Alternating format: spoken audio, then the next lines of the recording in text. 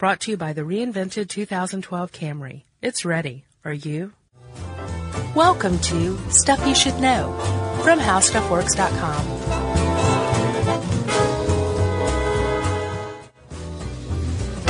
Hey, and welcome to the podcast. I'm Josh Clark. There's Charles W. Chuck Bryant with his Atlanta Braves hat. How's it going, Slugger?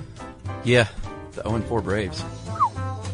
Oh, yeah, the Yankees are doing terribly, too. Yeah, it's a great way to start the season. Yeah, but at the same time, it's like 0-4 out of, 189? It's not like they don't have time to come back. 162. But yeah. No, of course, it's no big deal. But you never want to start out like that. No, you really don't. But as the GM pointed out in an article in Atlanta Magazine, Still a lot of games to play. it's a rebuilding season. So they fired somebody, Is that what he said? right? Yeah. Oh, yeah. He basically said, if you're a fan, don't have high hopes this year. Go read it. Okay. I'm not kidding. Even if that were true, GMs don't say that. He said it. He sounds like a straight shooter. All right.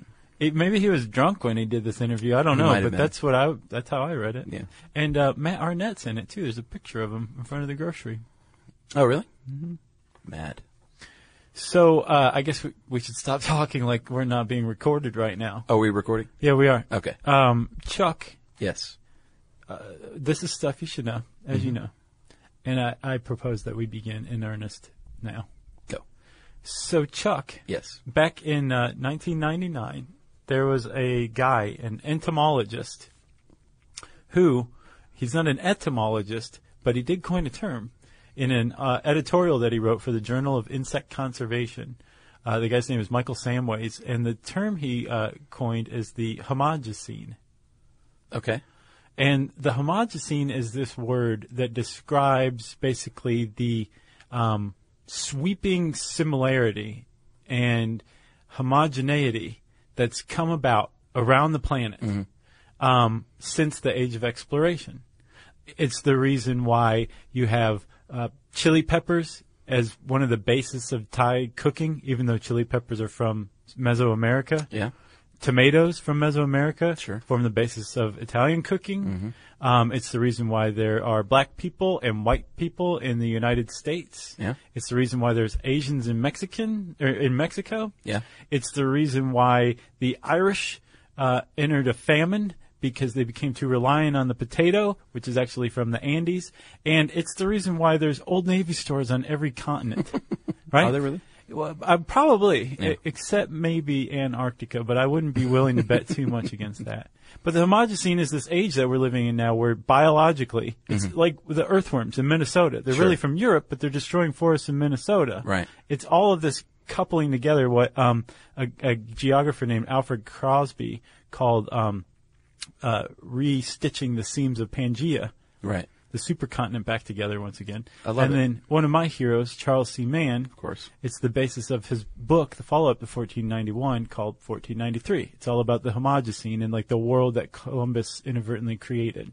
The big global stew. Thank you. So a lot of people attribute that to Columbus, but you really need to go a little further back, and you can place the responsibility for the homogecene, the good, the bad, the ugly, the everything, at the feet, pretty much, of one guy, an Ottoman sultan named Mehmed II, who kind of changed the course of history when he overtook Constantinople. That was a pretty good intro. You just did a mini jazz hands at me. They were trembling. Yeah, you tried to stop yourself. Yeah. Age of exploration. It was kicked off by Mehmed II. Yeah, because he basically shut down trade routes through the Middle East. Yeah, the Silk Roads, the famous Silk Roads. Which was huge. Well, yeah, I mean, think about it. Europe got everything from the Middle East or from Asia through India, through Turkey, through the subcontinent. And this guy took control of Constantinople and effectively said, you know what, I'm kind of tired of your crusades. So any Europeans are barred from taking part in this trade. And that was that. And that was huge, because then they had to take to the sea. Yeah, but think about it. Within 50 years, all of a sudden they were like, oh, okay, well, let's just sail and see what happens. Yeah. And that changed everything. Well, did that kick off the age of exploration? Yes. Okay. That act is what made people say, I'm going to go get in my frigate. Exactly. Yes. and just say, "Frigate, I'm out of here." Sorry. Man, the wordplay today is world class. Yes, Josh. So they, and I also found it interesting that it seems like almost every great discovery that happened because of that was in a big accident. Yeah. These dudes didn't know where they were. No. Well, Colon, Cristobal Colon is apparently how what he would have answered to. Well, and then later on, Hudson was like, "Oops, I found Manhattan." Yeah. But that's not what I was looking for. Well, they were failing again and again and again. Ultimately, what they were looking for was a passageway to China. Yeah. And they found it in Panama, but even then they were like, still a little too wide. Right. And a little too far. Right. But yes, it was very accidental. Except Vasco da Gama was one of the few success stories. Yeah. And one of the earliest, too. And he kind of cemented the Portuguese control over this because the West Indies, like what we now refer to as like Indonesia, the Indian subcontinent, Yeah. Australasia, basically. That was the place where we wanted to get to, the Europeans wanted to get to, but they couldn't do it over land any longer. Right. Well, da Gama sailed down around Africa, past the Cape of Good Hope, and up to India, and came back and said, okay, Portugal owns the world now. And they kind of did, as far as being the dominant traders of the time, at least. For pretty much the whole 16th century. Yeah. And Europe, of course, wouldn't have that. So the Dutch and the English, ponied up ponied up means they paid. They, manned up, I guess. and said, you know what, we got to get on the scene here because Portugal's kicking our butt. Yeah. In the spice trade.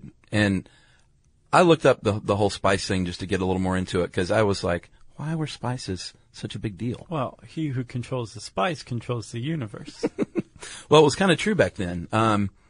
Spices were a huge deal because, one, Europe didn't have these exotic spices because they didn't grow there. They had gruel. They had garlic, they had onion, Okay. and they had like horseradish. That was about it. So all of a sudden, these exotic spices come around, and it makes crappy meat taste better. Yeah. It makes spoiled meat taste edible. Right. And other bad foods that have gone bad. Gruel. Gruel. Just spice the crap out of it. And it was expensive, so it became like a sign of nobility. So, like, if you were entertaining and you were, like, either noble or wealthy, you would, like, really turn it on to your guest if you, like, brought out the spice tray. Right. Like, along with the meal that's already spiced. Right. And they would just sample different little spices, and it was like a really big thing. And then to top it all off, it was served by a captured human being wearing like bright feathers. So you could really show off for your guests. That's true. Spices also improved health. They were used medicinally to treat dozens of maladies. Well, let's get to the star of this episode, nutmeg. Preserved meats. Not there yet. Hold on. Oh, sorry. Well, salt, yeah, it's Salt a huge especially. preservative. That's Like- how we get jerky. Yeah, salt was so valuable they hid it in the Tower of London. Oh, yeah? I think they called it the Salt Tower even for a little while. Oh. Not officially. And then peppercorn evidently was one of the most valued. It was like Still a really is. huge deal. Have you had pink peppercorn? Yeah, plus it's not cheap, pepper, even to this day. No. But they would actually use peppercorn as rent in areas where they didn't have money, so they would use it as currency and pay peppercorn rent Right. to your landlord. In the background, somebody shouting, "Bring out your dead," and you're paying your rent in peppercorn. Exactly. So that's a primer on why it's such a big deal to get spices back in the day. Well, plus also, ultimately, the reason why people were doing everything and anything, like Mehmed shut down the Silk Roads in 1453, Columbus set sail in 1492. Yeah. So in less than 40 years, we're like, oh, okay, we have to figure this out. But I think the big driver of it all was money. Sure. There was a merchant class that could make money from selling this stuff to the nobility. That's right. There you have it. There you have it. So where were we? Portugal ruling the spice trade. Okay. And then the Dutch are like, we got to put a stop to this. We need to go form a corporation, chartered company. Yeah. One of the world's first. I'm going to butcher this. It's Dutch, man. I mean, that's hard to say. The Verenigde Oost-Indische Company. or the Dutch East India Company in English. Yeah, or the VOC. The VOC, which is probably what we'll call it, or if we refer to the Dutch, that's what we're talking about. Yeah. Because they were representative of the Dutch government. It was a government established and government initially funded company. Right. The Dutch came about and said, hey, Portugal, you're not the only guys on the map now. And then shortly after that, the English said... What's a map? And the English said, you know what, we're going to form the East India Company, which, by the way, we should do an episode on just itself. The East India Company? Man, it was brutal. Yeah. Just the crazy stuff that the East India Company did. Killing in the name of spice. Yes. And the Dutch did, too, as we'll see. And pretty much everybody did. Europeans were brutal. So the EIC, the East India Company, or the English and the Dutch suddenly hit the scene and gave Portugal a run for its money and basically wrested control away from Portugal. That's right. And started dividing it between themselves. Yes. That's the scene in the West Indies. That's right. And then they all said, hey, let's go west and check out what kind of fur is being traded. I'm sorry, that's the scene in the East Indies. Would you say West Indies? Yeah. Yeah. Nice catch.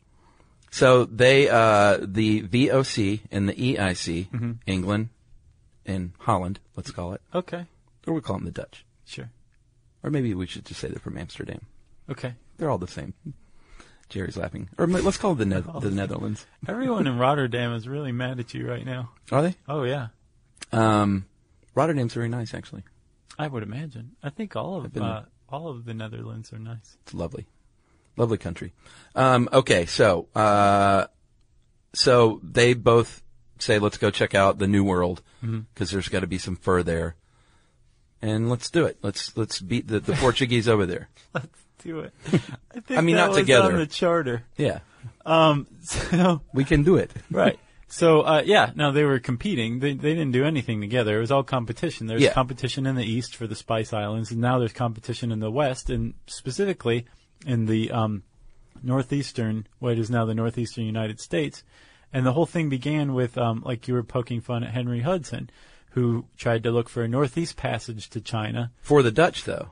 That was on his own. He was an English explorer. Oh, I thought he was paid. For the northeast. Then the Dutch said, hey, while you're up there, look for a northwest passage. Try that one, and we'll pay you. Now, here's what I was curious about. Was he like a traitor to his country for doing this, or was it just like all bets are off when you're a hired explorer? I think it was Cristobal Colon was, I think he was Portuguese. No, he was Genoese. He was Italian. And he was exploring for the Spanish when he landed on Hispaniola. So, yeah, it was, I think, whoever would pay for your expedition. All right. And, so Henry Hudson, I don't believe I've ever heard him considered a traitor for that. But he basically contracted out with the Dutch. That's right. The VOC. And he didn't find that Northwest Passage, but he did discover the Hudson River. He did? It wasn't called that until he found it. That's right. Long Island and another place called Manhattan. Yes. And now we get to the crux of our story. Because the Dutch are aware that there's a place called Manhattan, and they want to check it out. Because it has awesome street food. He did a little trading there initially, and that's how he kind of established it for the Dutch, was by taking part in some commerce. Yeah, because furs were fairly lucrative. They were nothing compared to spices, but they were enough to like get in a nation's interest. Fur was nothing compared to peppercorn. Yeah. That's because we were lousy with animals at the time. Yeah. Like we didn't know what we were doing with them. Yeah, you just kill them all, and fur is easy to come by. Yeah. Peppercorn, though, doesn't grow here. All right. You ready? I'm ready. Okay. So he claims it for the Dutch. The States General of the Netherlands set up the Dutch West India Company after this, revelation that they have, trading partners over there. And they started to colonize it. That's right, and it became New Netherland. Not New Belgium. Not New or New Amsterdam. Yeah, New Amsterdam is New York. Exactly. New Netherland is the area around New York. Yeah, specifically, I think New York, New Jersey, Connecticut, Delaware, in parts of Pennsylvania and Rhode Island. Yeah. Like a lot of area. Yeah. So the Dutch West India Company sends a bunch of Dutch people to colonize and start hanging out, kind of making friends with the local Indians. Yeah, the Lenape, Algonquin Lenape tribe. So I also read that there were Delaware, the Medowac, and the Wappinger were all there, or Wappinger. Yeah. Were all in the area as well. Sure. So the Dutch are like hanging out around these people. They're the new guys, and they're talking here, there, and within 5 years, the director himself of the VOC, Peter Minuit, shows up. Yeah. And he's basically just coming to check on this newly established colony. And while he's there, one of the things he does is try to establish claim for the Dutch of Manhattan by buying it from the local tribe.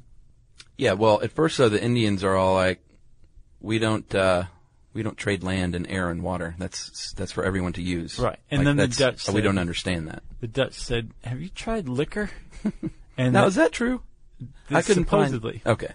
Supposedly. This is what Jane McGrath says. She's pretty good at history, generally. I just looked at I couldn't find the liquor. I couldn't find any other great sources for that. So according to this article, the Dutch said, hey guys, let's partake in some liquor. And the Indians on the island drank it with them and got really drunk. And that's where the name Manhattan supposedly comes from, which I guess it would be in an Algonquin tongue. Yeah. Because that's what everybody spoke up there.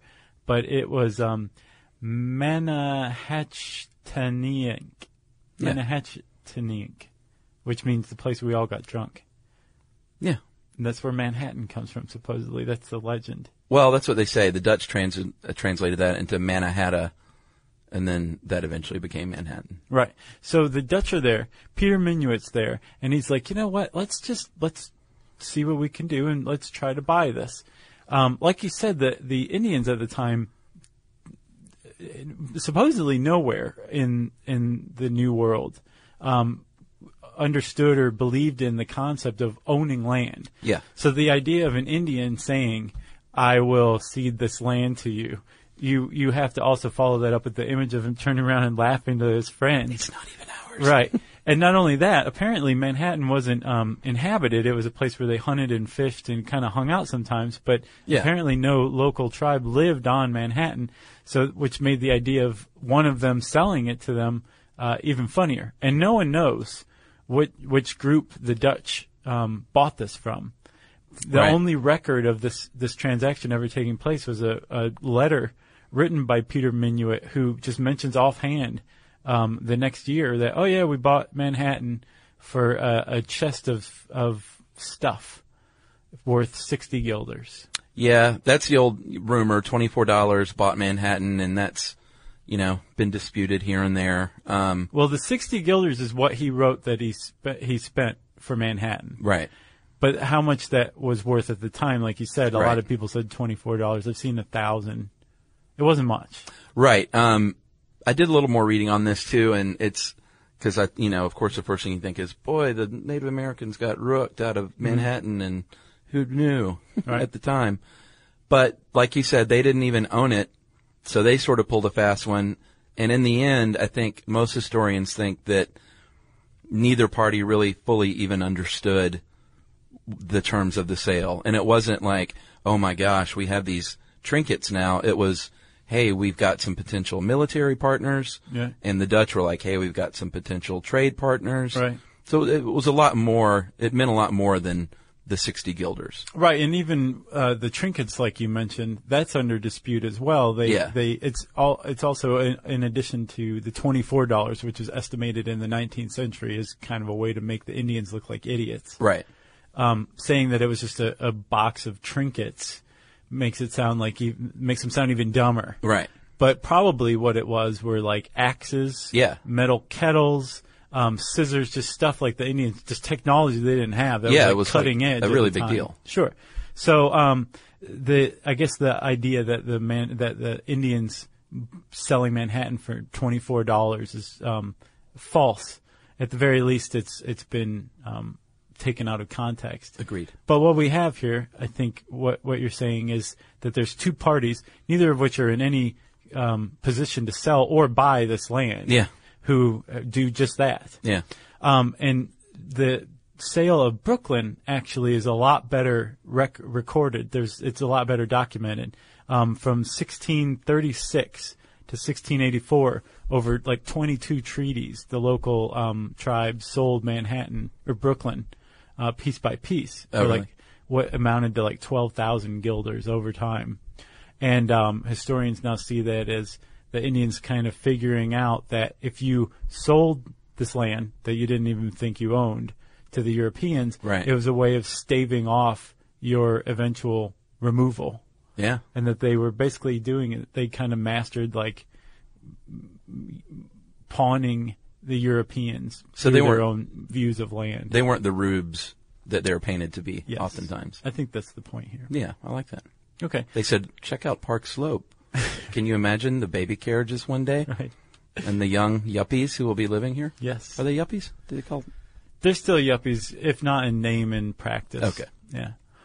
So the long story short is that the Dutch now believe that they own Manhattan and New Netherlands in short order. Like by the end of the 17th century, they own what's now New York, New Jersey, and Connecticut, right? That's right. At the same time, back east in the East Indies, things are starting to heat up, specifically around what I said earlier is the star of this episode, as far as spices go, yeah, nutmeg. Yeah.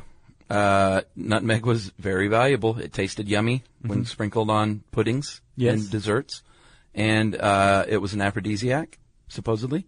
It was a hallucinogenic powder. It's an abortifacient, which means it can cause abortions. Really? So if you're pregnant, you are not supposed to touch nutmeg. Interesting. I didn't know that. Yeah. And during the Black Plague, they would wear nutmeg around their neck. And if you think that sounds a little hinky, it might have actually kept the fleas away that carried the Black Plague. So it may not have been simply superstition. Right. So they were kind of smart. Plus, again, we get to what really drove people, the markup. Yeah, big time. They some traders marked it up as much as 6,000%. Wow. That's a lot of profit. Yeah.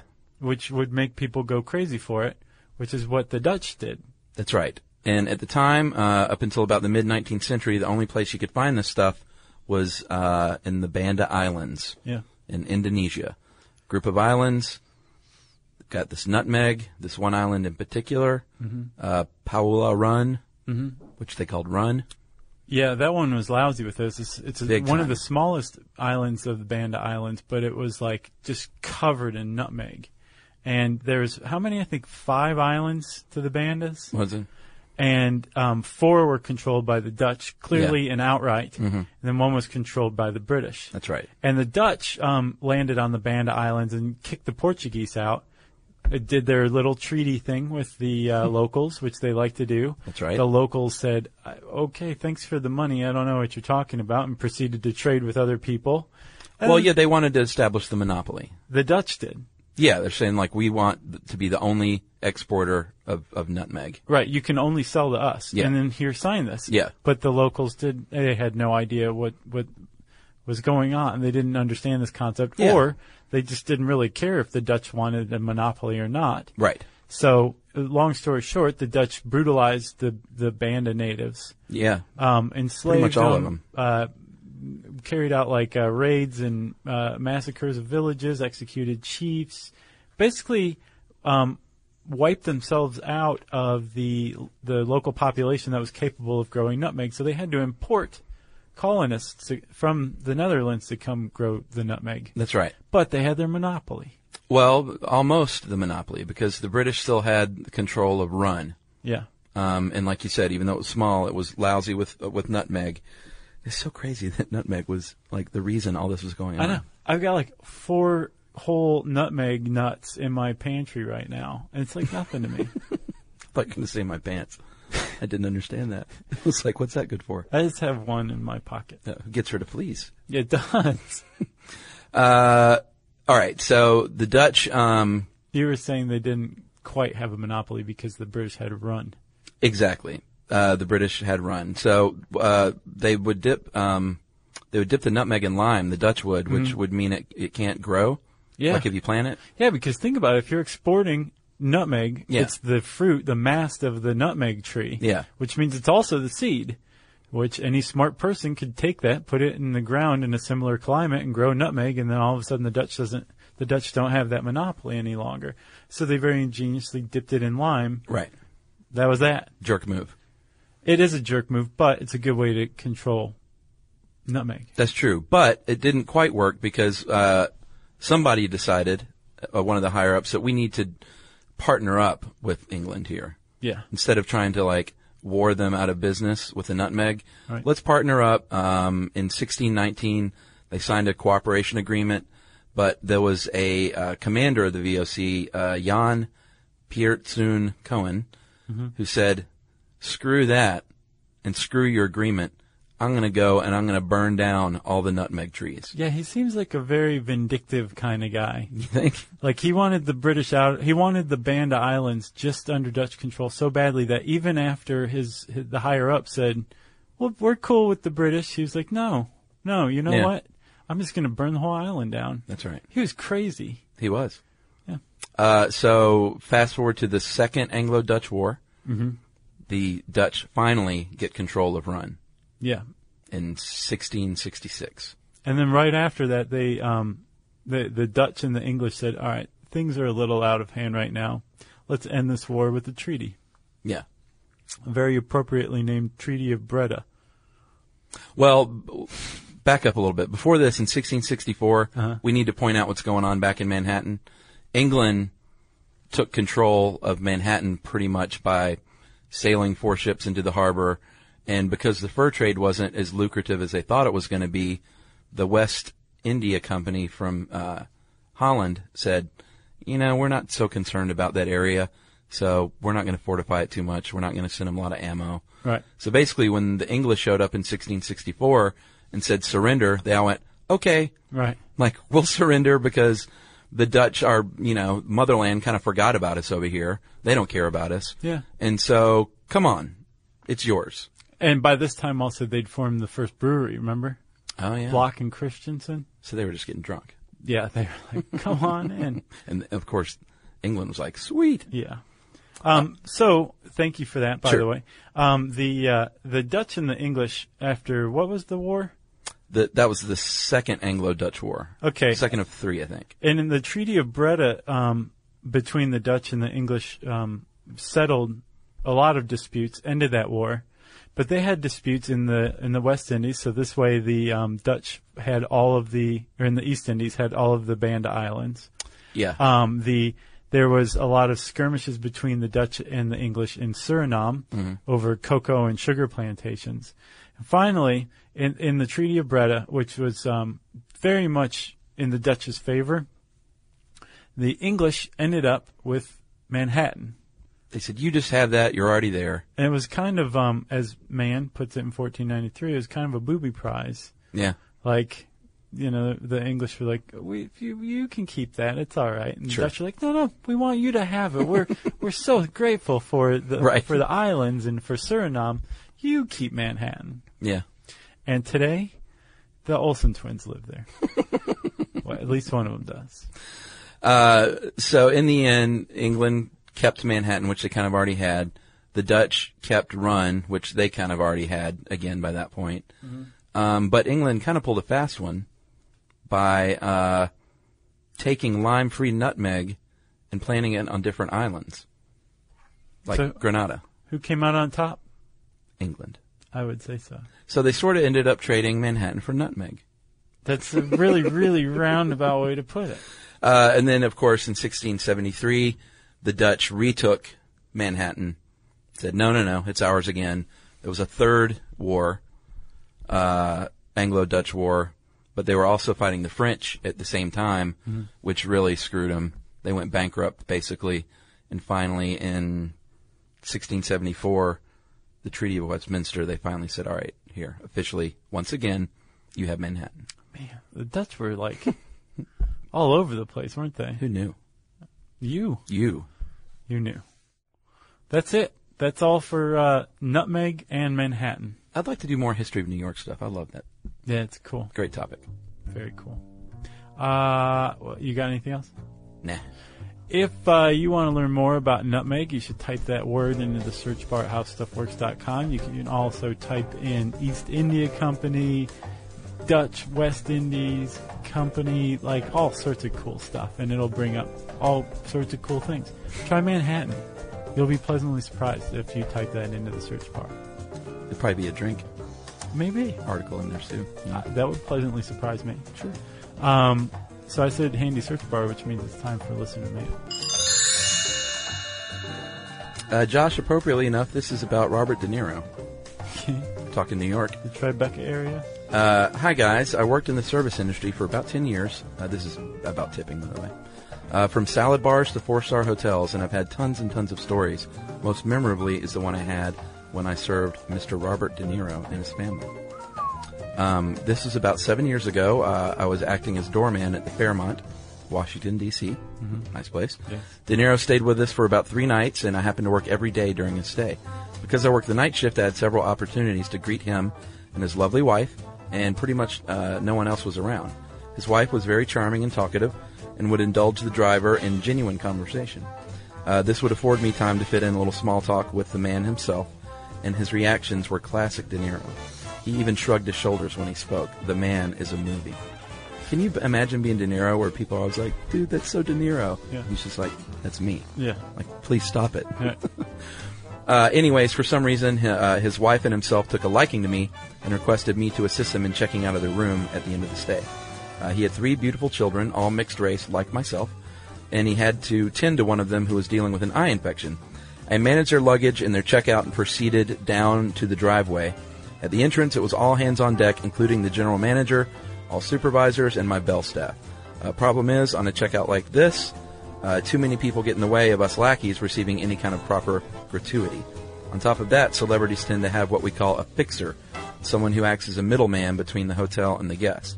Because, of course, the guest doesn't want to talk to the bellhop. Right. You have someone else do that. Sure. So I'm waiting next to his vehicle. Luggage is packed. I'm not expecting any tip because it's par for the course with this kind of checkout. And I can't complain, having had the opportunity to serve someone I admired greatly. At that point, Mr. De Niro walked up to the fixer, and I heard him say, "Are these guys taken care of?"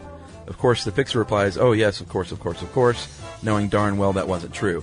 That's when De Niro pulls the most classic move ever. He looks at the fixer and says, "Okay, well, I want to take care of them myself." I wish I could do it, De Niro. I'm not even going to embarrass myself, though. I'm surprised you can't. Nah. Proceeds to hand out $20 bills to all of the bellmen simply for holding the door open. Then he walks over to me, thanks me for my service, and shakes my hand. My heart is beating like Jimmy Conway's boot in Billy Bat's face. I look down, and there are 5 $20 bills folded up neatly in my palm. Nice. He seriously folded up the bills in his palm and shook my hand like Scorsese had just called action. The only thing I could think was, wow, he really just did that. I basically blacked out after that. And that is from Corey Osborne. And he came to and wrote the email. Pretty cool. That is very cool. I love that. De Niro taking care of the common man. Yeah. And boo on the fixer. Hiss. Yeah. Fix this, buddy. That was a great one. Thanks a lot, Corey. That was a good tipping story. That was maybe the best one we got. I think so. Let's see. What else, Chuck? I got nothing. Can you think of anything for anybody to write in about? If you got any interesting Manhattan history stories. That's a great one. Or Brooklyn. The Brooklyn Historical Society is killing it. You know, our friend Rachel Grundy does literary pub crawls. That's right. So seek out the literary pub crawl in South Manhattan, and Rachel and her cohorts will take you around to the pubs, and you'll drink and learn about the famous people who wrote there and drank there. Yes. That's great, Chuck. Sure. So, yeah, what Chuck said, and you can wrap it up in a tweet, 140 characters or less, to SYSK Podcast. You can join us on Facebook, facebook.com/stuffyoushouldknow, or you can send us an email. Wrap it up, spank it on the bottom, send it to stuffpodcast@discovery.com.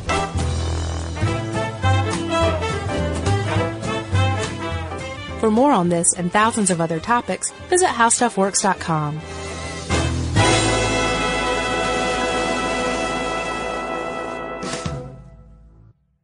Brought to you by the reinvented 2012 Camry. It's ready. Are you?